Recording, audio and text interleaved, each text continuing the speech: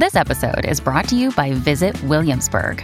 In Williamsburg, Virginia, there's never too much of a good thing. Whether you're a foodie, a golfer, a history buff, a shopaholic, an outdoor enthusiast, or a thrill seeker, you'll find what you came for here and more.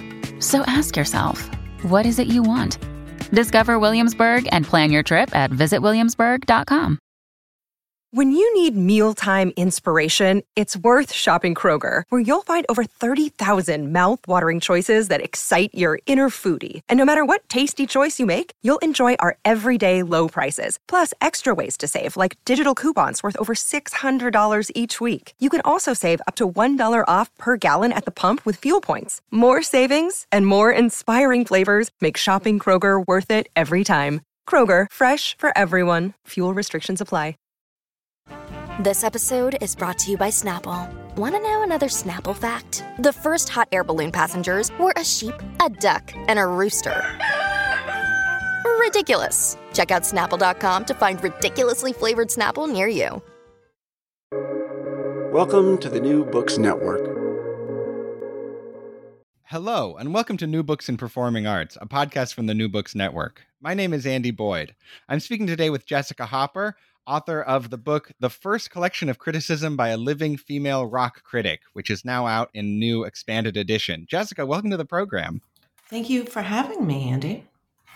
As I was saying before we got on mic, I really enjoyed the book, so it's a real pleasure to get to talk to you. I'm happy to be able to talk about it with you today. There's a sentence early on in the book that really jumped out at me where you write, "There is a void in my guts that can only be filled with songs." Have you always had such an intensely visceral relationship with music? No, I think it really developed once I got into and heard punk rock. I liked music and I listened to the radio a lot as a kid, but I didn't know about music that I could connect to, as you say, so viscerally. And so once I found music that was truly meaningful to me, both in spirit and sound, then that is really where that connection exploded. And I was about 15 when that happened. Yeah. I feel like that is sort of what punk rock is for, is to like provide that really intense visceral experience for a 15-year-old. But or an older person. I love a lot of punk rock still. I'm almost 30. But I want to know kind of specifically, what did punk do for you at that time early on in your life? I mean, it really gave a framework, a tradition,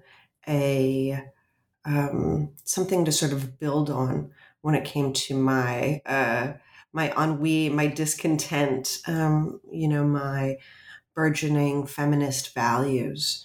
I was an activist from a young age and was often very, I had a lot of concern and upset and disdain for how the world saw me and saw other people. And punk was really kind of like, oh, this is the thing I feel. This is the thing I, it gave me really a framework for my own rebellion, as a young person.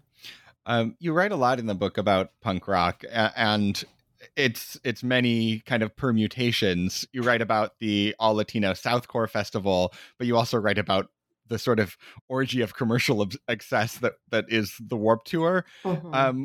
What do you feel like is still exciting to you about punk, and what do you as however many years into being a punk fan, what keeps you kind of coming back? I think for me it is really continually a place where people can bring that sense of discontent, that they can bring joy, that they can bring amateur ideas, that you can bring really big ideas, and that punk is still a fairly flexible framework, even though I think a lot of people probably from the outside don't think of it in that way. And to me, that's also, just DIY music in general, and how people can have a very direct communication about how they think or feel about themselves, their lives, the world. And so to me, I think there's just more license to have people show up fully as themselves within punk spaces and DIY spaces, and to it's much more collaborative as a space generally than more commercial music, which is really music that's groomed for people to not really think critically about it or the world or what's happening and in the music and who's bringing it to you and why.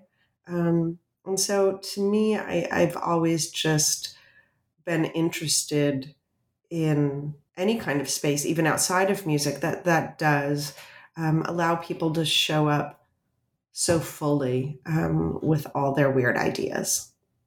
Yeah.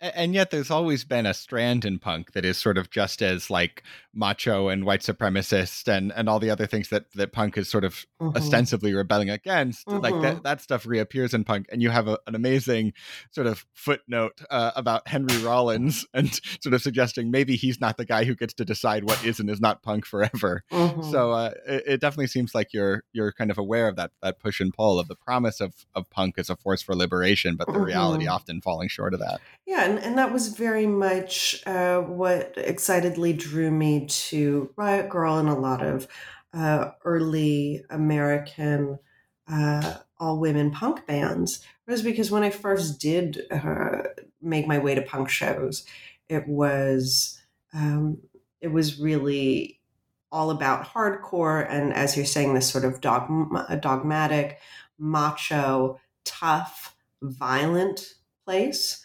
And I thought, this is like not the punk that I thought I would encounter here. It was not that, on its face and in its practice was not what I was interested in at all. To me, that was another iteration of, what I was fighting against, what I thought was really repressive about culture at large. And so, there's still obviously and always has been a sort of,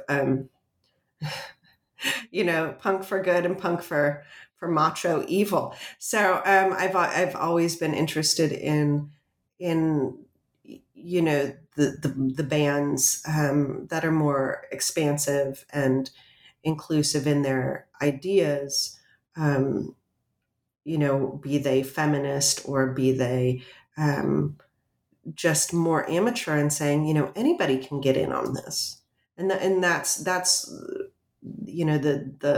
whether I'm writing about, bands like Chalk Circle or the Raincoats or Fugazi or Bikini Kill in the book, when I'm writing about punk bands in particular that I love, or, even later on TV on the Radio, who's more of an indie rock band, I was drawn to them for their expression of those ideals that I hold very dear still.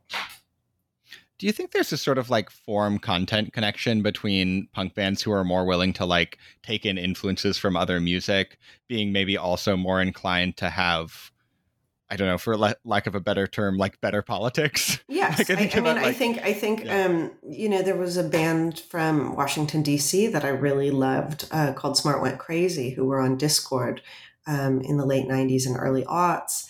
And,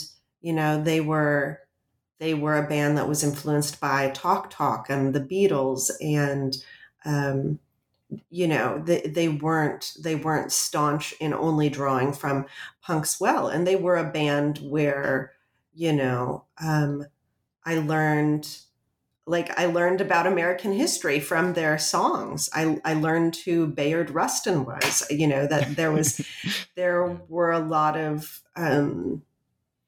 different things that they brought to the table that were just really dynamic in that way.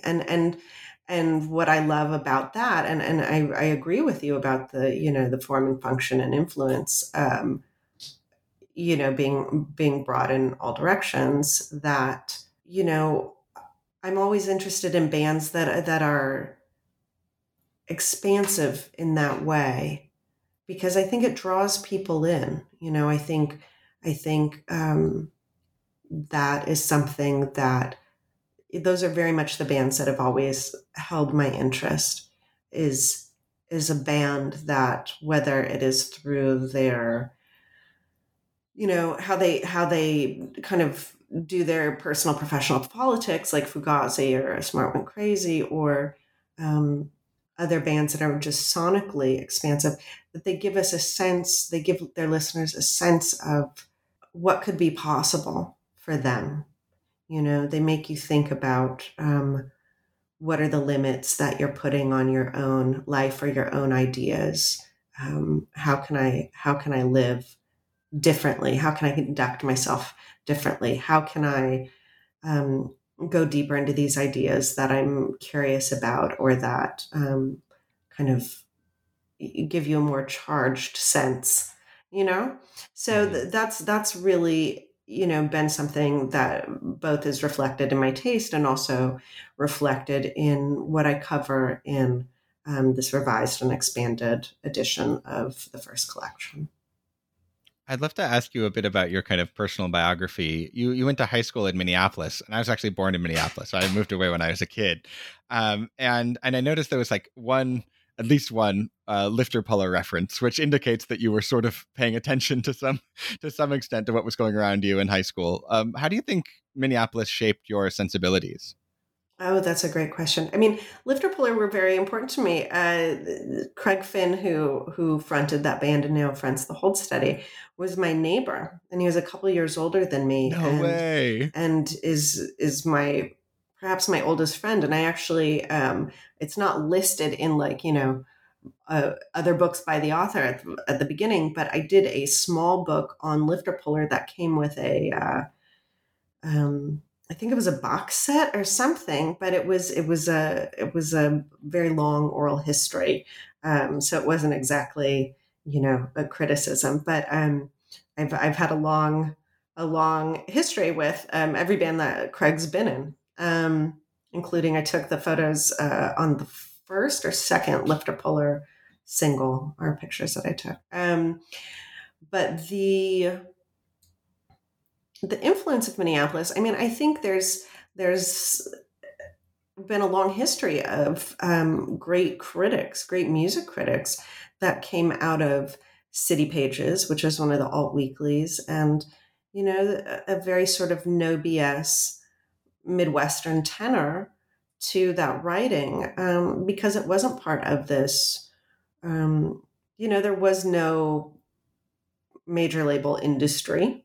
There was no, there wasn't necessarily like a way up in criticism there at that time. You wrote for City Pages, and that was sort of the peak. And so people were really, writing for the love of it, and that you could be really direct, and that was expected of you. And that criticism and writing about what was happening in the music scene was a way of participating. And that was very much something that was expected of me as a young person in that scene, to not just be a consumer, but be a participant. Because at the dawn of the 90s, there just wasn't as much, as many mechanisms or as much machination about the music industry, air quotes, industry. But if you're part of the underground, you really had to be part of it. You had to take part in it. And, a lot of the critics that I came up reading then went on to, the sort of golden era of Spin Magazine, and are now, many of them are still editors and writers. But, so it seemed, I think part of the thing is it seemed like a viable thing to do. And there was just really interesting criticism. And coming up at a time when there was a feminist music critic at the local Alt Weekly who was writing every week, to me, it really gave me a sense that, oh, this is something I could do too, even though I was 16. You've been writing music criticism for a while, and during a time when the kind of landscape of music criticism has changed a lot. How has it changed, and has that made it, I don't know, sort of harder for you to do what you do for a living, or do you feel like it's just a different path to the same ending? Mm-hmm. I mean, there's been a lot of structural change is the big one. I mean, there's been like I've been writing for 25 years or something like that, and just while I was making this book, 5 different alt weeklies that I had come up at ceased publication. So there's a lot less room for a lot less avenues for a certain type of music writing, for a certain type of criticism, for certain ways of being in dialogue with a music community. When I first started writing, there were not websites about music. But at the same time, there are other avenues that are opening up for music journalism, with the advent of podcasting. And, the other thing that I think has been a really positive change is, the makeup of criticism. You see now that there's a lot more critics of color who are, have staff positions at big publications, at the New Yorker and New York Times, and folks who I think have perspectives, people who come from different backgrounds than what typically made up music journalism's ranks for decades. And, we now see Brittany Spanos having, all manner of incredible profiles in Rolling Stone. And, I think she was the first Black woman to do a cover story for Rolling Stone. And she's someone who came up fairly recently. I used to work with her as a editor when she was at Rookie, which is a magazine that was by and for, teenage or young women primarily, just 5 years ago. And so the idea that, there's some people are saying, oh, music journalism is dying and da-da-da-da-da. I mean, yes, there's a lot less opportunities. There's a lot less ways to make a living. But there is less gatekeeping, and who comprises, the ranks now has changed really radically and for the better since I first started, as a teenager. And I didn't know, 97% of the people that I knew doing this were white men of a certain age. You mentioned podcasts as a new form of music journalism, and I think that was how I first got to know your work, was through your season of Lost Notes, which I thought was absolutely incredible. And I'd love to ask you about kind of how do you approach telling a story about a band differently when you're doing it for a podcast versus for a print essay? Mm-hmm. So one of the reasons that I've really been drawn to podcasting and producing music journalism in audio and documentary form is that there's just certain ways that you can immerse people in the world of a band through sound. And sometimes I think it actually serves the story better than when it's written. It's just alive in a different way, and you can give people a different kind of context and draw them into the story emotionally in ways that sometimes might be hard, particularly when you're talking about people who maybe are dead or, stories that are older, that you can show a different kind of evolution and ideas through, sound, through recordings, through archival. And I really love that. And it allows you to go long in a way that sometimes, particularly in the last couple of years of music journalism, for web or for print, it really, you can't do that. And also you can take stories of people who are just completely unknown and bring a listener really deeply into them. Whereas, if they just saw a headline, they might not ever click on it, So I really, how I prepare for these things is fairly similar. It's sort of like, who's the great expert? Who's the great narrator that I can get here? What are the questions this idea forces us to try to answer or confront? It's fairly similar in that way. But one of the things that I really like about podcasting is that you can literally get other voices in there. And, fundamentally, I come from a background of making a fanzine and doing things kind of as a crew. And that's really one of the things that I love, the collaborative effort of bringing something to life in, a documentary form is getting to work with sort of, an ensemble cast and really kind of figuring out how we're going to put on the show. And, for the same reason I like writing. It's a very hermetic thing. It's me trying to get to the bottom of a story or an idea or a review, in my brain. So that's a primary way that they're different. There's not much in the way of collaboration when you're reporting something per se, other than with your editor.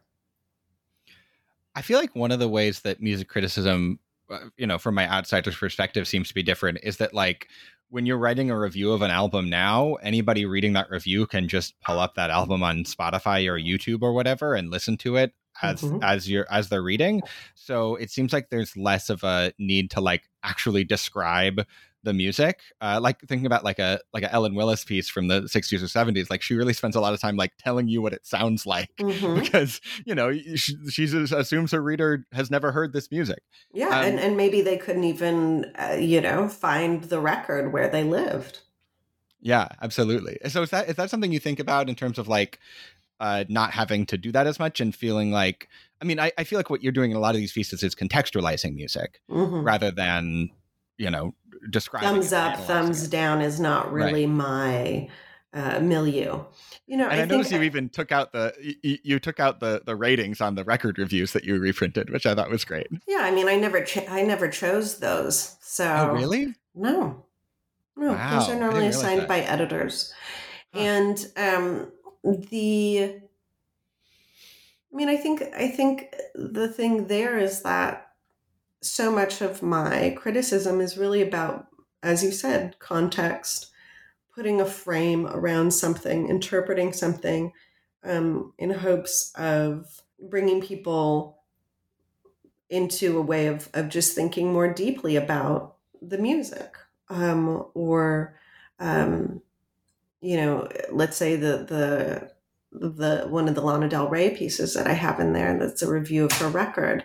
I talk about, she mentions Pico Boulevard and La Brea Boulevard in this particular lyric. And if you didn't know, you might think, oh, these are just streets. This is about driving through LA. But what Pico Boulevard is within the history of Los Angeles is very working class. It cuts through a lot of immigrant neighborhoods. It's really sort of a reference more to, I think, coming to Los Angeles with a dream, whereas La Brea is kind of in this way a stand-in, as we say. It symbolizes a different kind of big dream of Los Angeles. And that I kind of talk about, the paradox of those and how they relate to her music. and what I think she's trying to do there, what I think she's trying to tell us about ambition, especially for an artist who has long been assailed for the size of their own ambition, questioned for, how real their artistry was in compared to their ambition. She's someone who early on was really shot down for seemingly wanting to be a pop star. And I think, and so, for me, it's less about like, oh, it sounds like this, it sounds like this, is that I think I'm always just trying to ultimately make people think a little bit more about what they're listening to, hopefully provide some framework that maybe you can't necessarily just hear in something, or, either offer, some of my thoughts on whether the artist seems to hit their mark and what it means if they don't. Mhm. Another day is here, and you're ready for it. What to wear? Check. Breakfast, lunch, and dinner? Check. Planning for what's next and how to save for it? That's where Bank of America can help. For your financial to-dos, Bank of America has experts ready to help get you closer to your goals. Get started at one of our local financial centers or 24/7 in our mobile banking app. Find a location near you at bankofamerica.com/talktous. What would you like the power to do? Mobile banking requires downloading the app and is only available for select devices. Message and data rates may apply. Bank of America NA, member FDIC. You mentioned you have a couple pieces about Lana Del Rey, and I think it was the first of them in the book really kind of delves into that question that a lot of people had when she kind of first came onto the scene of like, who's really behind the scenes here? Who's pulling the strings? And your point is sort of like Lana Del Rey's pulling the strings, Mm-hmm. like she's her own Svengali, which I thought was a really interesting point, and leads to my question, which is like, how do you deal with writing about pop music in a way that feels both respectful of the artist, who is, to some degree and to a greater degree for different artists, in charge of how they're packaged and presented to the world, while also recognizing that like this is a business and these are giant corporations and there is, what Joni Mitchell called the star maker machinery. How do you balance those two things? Because I really got the sense that you were genuinely interested in both sides of that equation. Yes, no, I'm glad that came through, because I absolutely am.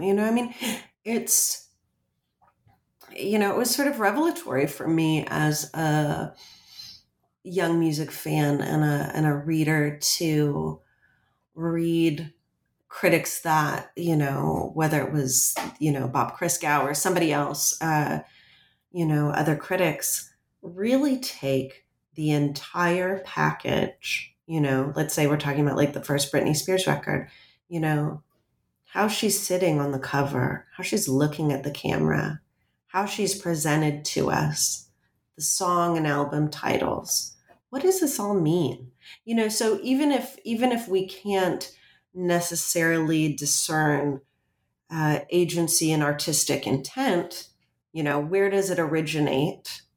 I think people are wisely and rightly pretty skeptical when it comes to pop music about, just what's, just what the motivation behind, certain sort of images or aesthetic choices are. But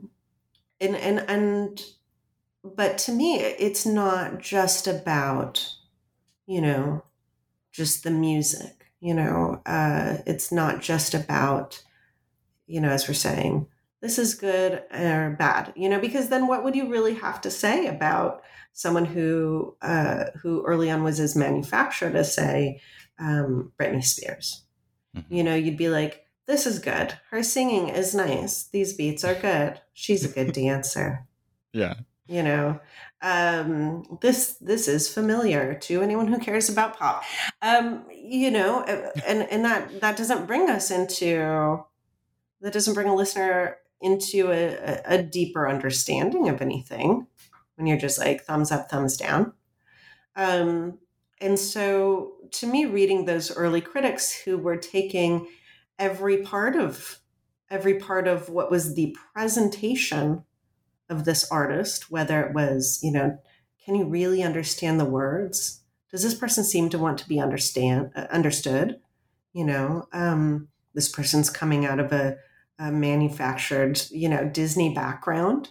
What does that mean?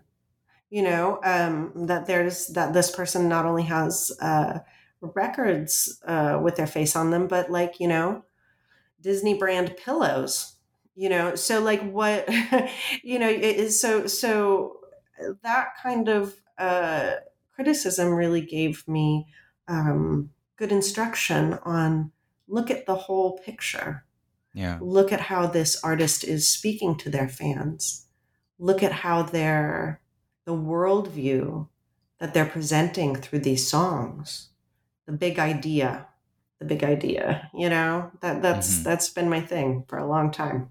But I think that's how you, as a critic, can engage with something that's maybe in some ways so basic of a product sometimes.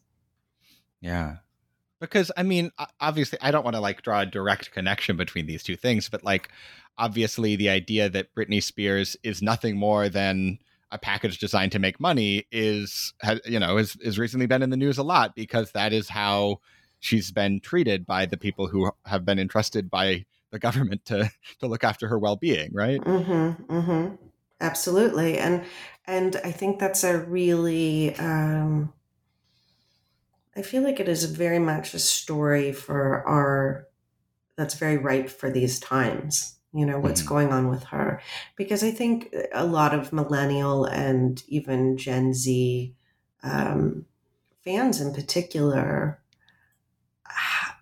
come to the table with a sort of discernment and skepticism about every aspect of music history and sort of canonical music ideas that are handed to them, or that they're sort of culturally inherited from, Gen Xers, and even before, that they're naturally more skeptical about, okay, well, this person, succeeded, but at what cost? Or this person succeeded, but why did it happen for them and not this other person who only got one record out? What happened to them that in their lives that kept them from being able to record or tour, keep producing or be celebrated? And so I think these sorts of stories that are coming out is in part because there is, that discernment, that seeking, that skepticism of a younger generation of fans, as opposed to, I'm kind of late Gen X and came up in with these ideas that were handed to me about, well, anyone who tries too hard is just problematic. That's just embarrassing, or anything that's pop music is just, suspect to a degree that you write it off, or anything that is someone who's has too much ambition is gross if they want to be more than right. An independent artist. And so I think these changes are really being reflected in the kinds of stories that we get now, in part because there's an appetite for it that creates a sort of it's a new hierarchy, a new framework. Different things are valued now in terms of relationships with popular music, and I think it's really exciting. One sort of genre of piece that's collected in this book is you writing a review of a reissue of a classic album. There's a piece about Fleetwood Mac's Rumors in here. And I'm just kind of really curious about how do you approach something like that? I mean, everyone in the world has heard Rumors if they've been in a mall in the past 40 years. So how do you try to say something new about something that's as ubiquitous and beloved as that? Mm-hmm. And I never have been super interested in saying something new per se. By virtue of the fact that I'm a feminist critic and I approach work with a feminist sense of interrogation, that lots of times I think that is, while it maybe not new, unusual, particularly when I come to a piece that is retrospective, whether it's, this Joni box set or this Rumors box set, or, Sonic Youth or Dinosaur Jr. or whatever, that I review in the book, that, for me, I went back to early contemporary to, Rumors music journalism, because, for me, what I was trying to find out was, is there something here more than the story that we've been told and handed down about this record? And that piece in particular, a writer from Crawdaddy, which was like an early sort of contemporary of Rolling Stone, and really an early pioneering publication for music journalism in the US, that the writer just like shows up, I think, to the Rumors session, or knows Stevie, and then spends several days with her, basically nonstop. I mean, who knows how drug fueled, it's very 70s to do that. But, and is really fly on the wall, was riding in the limo with her to and from the studio, was with her at her house in between the sessions, is at these sessions. And the kind of access that you would never, is inconceivable these days. And some of those things were really revelatory in these early pieces about, just how collaborative it was, just how, at that moment, maybe they didn't really know what they had with Rumors, and how the success of their self-titled record came right in the middle of Rumors. And so they kind of got to step on the gas, and it kind of maybe fueled the excess, and also the drive towards making a record that was, going to be just such a pop landmark. And so there's depending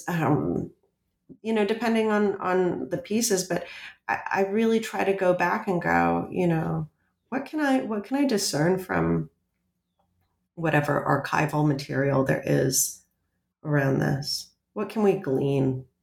And I really like doing historic pieces for that reason.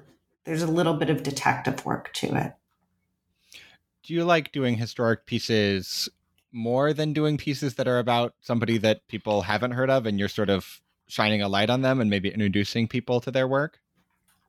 No, not per se. One of the things that grew particularly exhausting in the last, half decade of music criticism is, when you're expected to, say, cover Taylor Swift, and you think about all the different sort of iterations that her career has gone through, and that, things that she did where she got, assailed by, her fans, or assailed by, whatever, broadly music culture, or where she was reviled, or where she was, and how quickly the internet and the access that social media gives us into an artist's life, or doesn't, illuminate their motivations for something, just gives us the surfaces, how quickly that makes the ground beneath them shift. So, at one point I was approached by an editor to do a book that would, pertain to Taylor Swift. And I thought, by the time I even get to the proposal, Public Tide had changed on her, back and forth multiple times. And there was just so much, there's, to me, one of the interesting things about, writing pieces that are, historically facing, is that the ground's a little bit more steady. It's settled in some ways, even if the artist is still making music if I'm talking about something from the 80s, that's sort of fixed in place, regardless of what I write about or find out about an artist, that it's just a little bit more settled territory. Mm-hmm. You wrote a really great piece on emo music I think in 2003, kind of at peak emo, looking at the pretty rampant misogyny in that music. And you tell a great anecdote of some male acquaintance of yours basically kind of accosting you and saying, if you have a problem with emo, you have a problem with all of rock music history. And you basically answer, yes, I have a problem with all of rock music history. Do you feel like that history looks different now? I mean, I'm thinking about just how many of the most exciting artists in indie rock music now are women. I mean, I have a friend who does a summer mixtape and always has trouble finding good songs by men to include. Do you feel like it would be like harder to write a sentence like men writing songs about women is practically the definition of rock and roll itself now in 2021? I think definitely less so. I think that is less true over time. But then again, you look at what's been happening in country music and at country radio for the last 20 years, where it is the very purposeful sort of muting and erasure of women's work. And that even though fans find and truly celebrate the women in the genre, all of the attention, budget, airtime still goes to men. So I think it depends on where you're talking about, who gets to define what.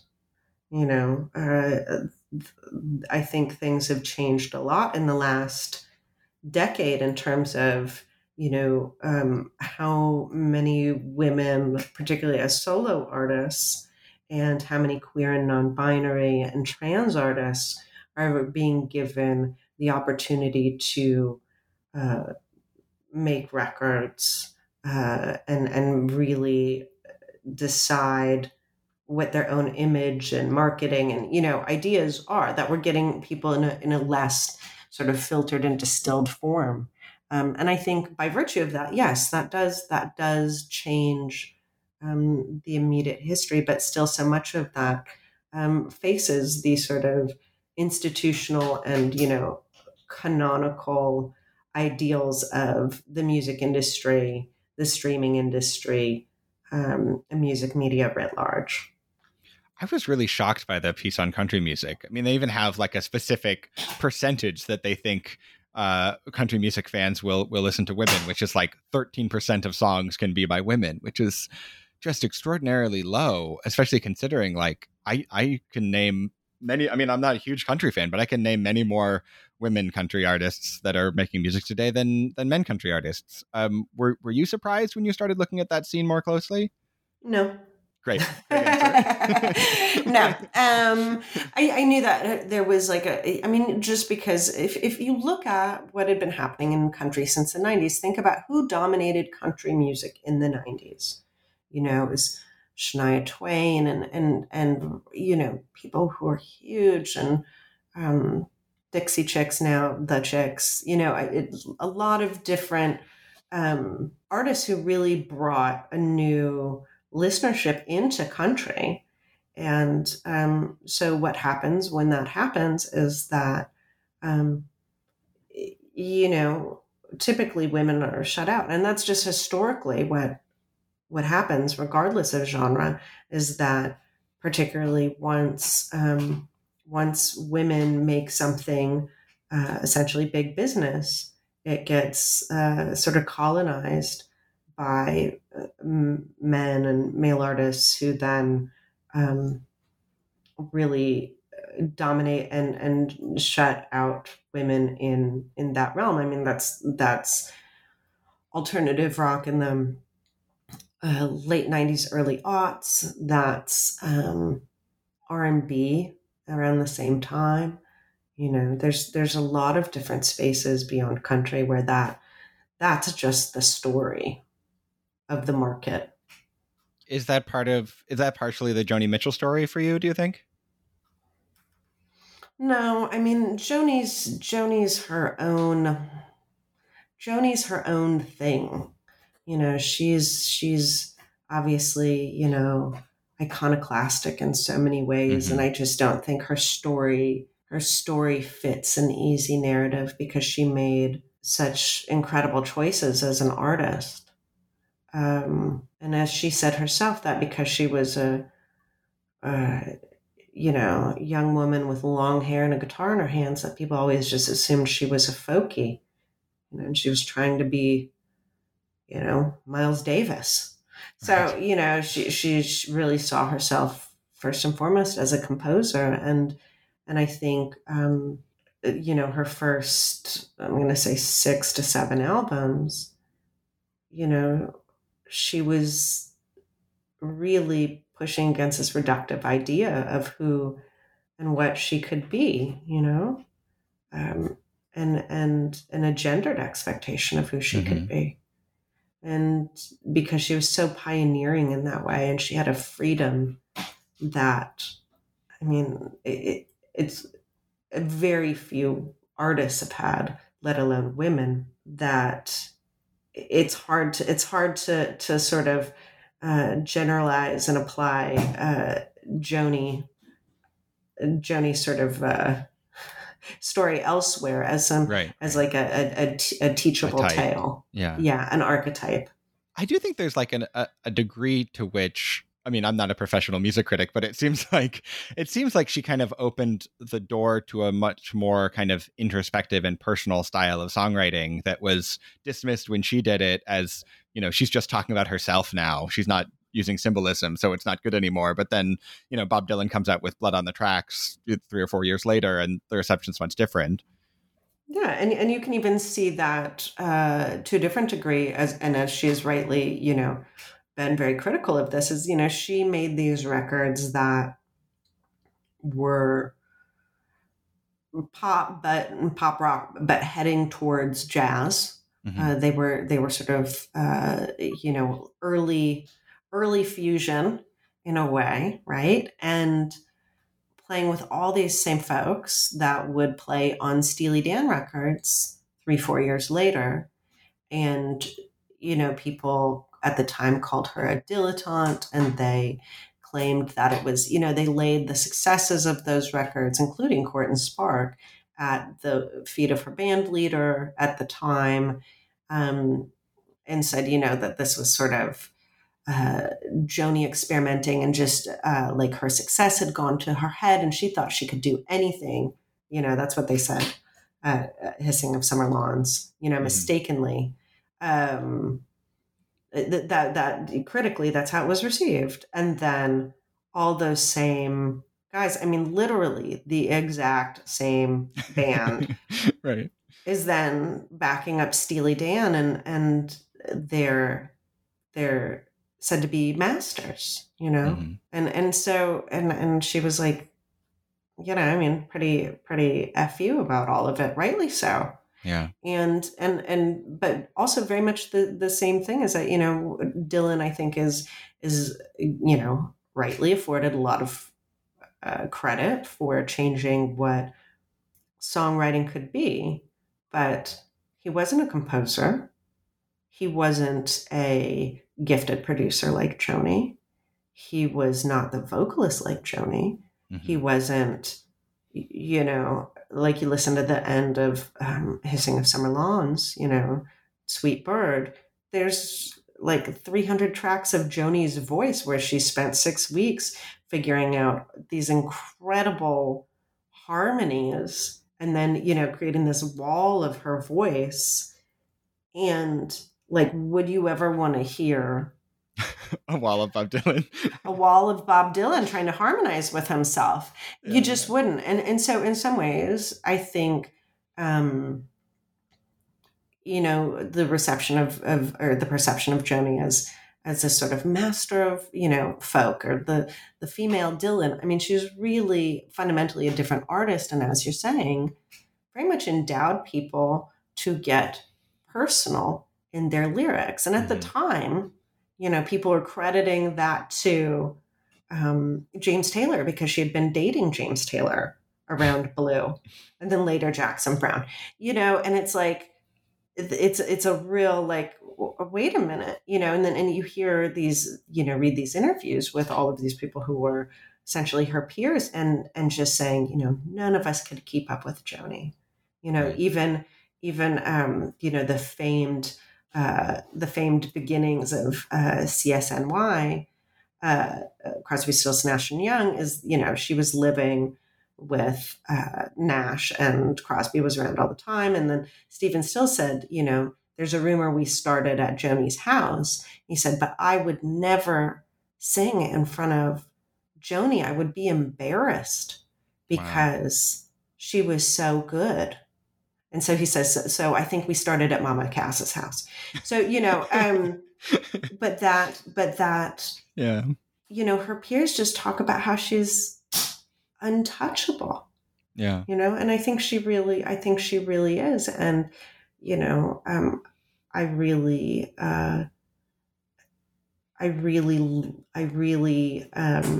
think there's nobody like her. Yeah. There's nobody like her. In the newest of many Bob Dylan documentaries, or maybe it's not even the newest anymore, the one about the Rolling Thunder Revue, I think the moment where she appears like halfway through and plays an early version of Coyote is just like the most incredible part of that whole movie. It's just her and a guitar in like some hotel room, and just, you're like, oh, right, this is the best song that we've heard in the past 2 hours. The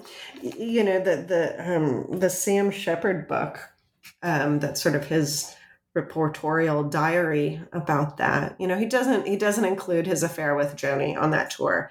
And Coyote famously about him. And Joni joined that tour willingly, even though at the time she was ostensibly the biggest star. Dylan hadn't toured in years. They're playing like gymnasiums, and she had at that point, a top 10 hit. She insisted on opening, or so she says. There's a lot of confusion about, I think there was a lot of drugs on that tour. And then there were also things that she talks about later, doing very purposely to flummox and frustrate Joan Baez, who I think by that point she hated. And so she was being like kind of rough and contrarian and trying to offend her all the time, and being sort of not very cooperative. But that she does talk about having to be on that tour was like a constant challenge to subvert herself around all of these men, but then when you hear that music, when you hear the songs and the way she was writing and composing at that time, I mean, she's just, you can't subvert how great she is. And that's no shade to Rolling Thunder. Rolling Thunder is actually my favorite, the live bootleg series from that tour is like my favorite. That's my favorite Dylan. That's my favorite Dylan, really. But it's really saying something. It's really saying something, that you can watch that footage and her just doing Coyote, which she had probably written just a few days earlier, right? And you're like, oh, it's like, the day after Woodstock when she's on to Cavett. She didn't go to Woodstock. And in the 12 hours since it wrapped, all of a sudden she has this song that's an anthem of a generation. I mean, which was not even, she's not messing around. She's not even messing around. Time that she wrote the anthem of a generation. No. Nor would it be the last. Yeah. No. Absolutely. I mean, yes. Well, I could talk about how great Joni Mitchell is all day, but I recognize that you have other things in your life, so I should let you go. But thanks so much for being on New Books and Performing Arts to talk about your wonderful collection. I so enjoyed reading it.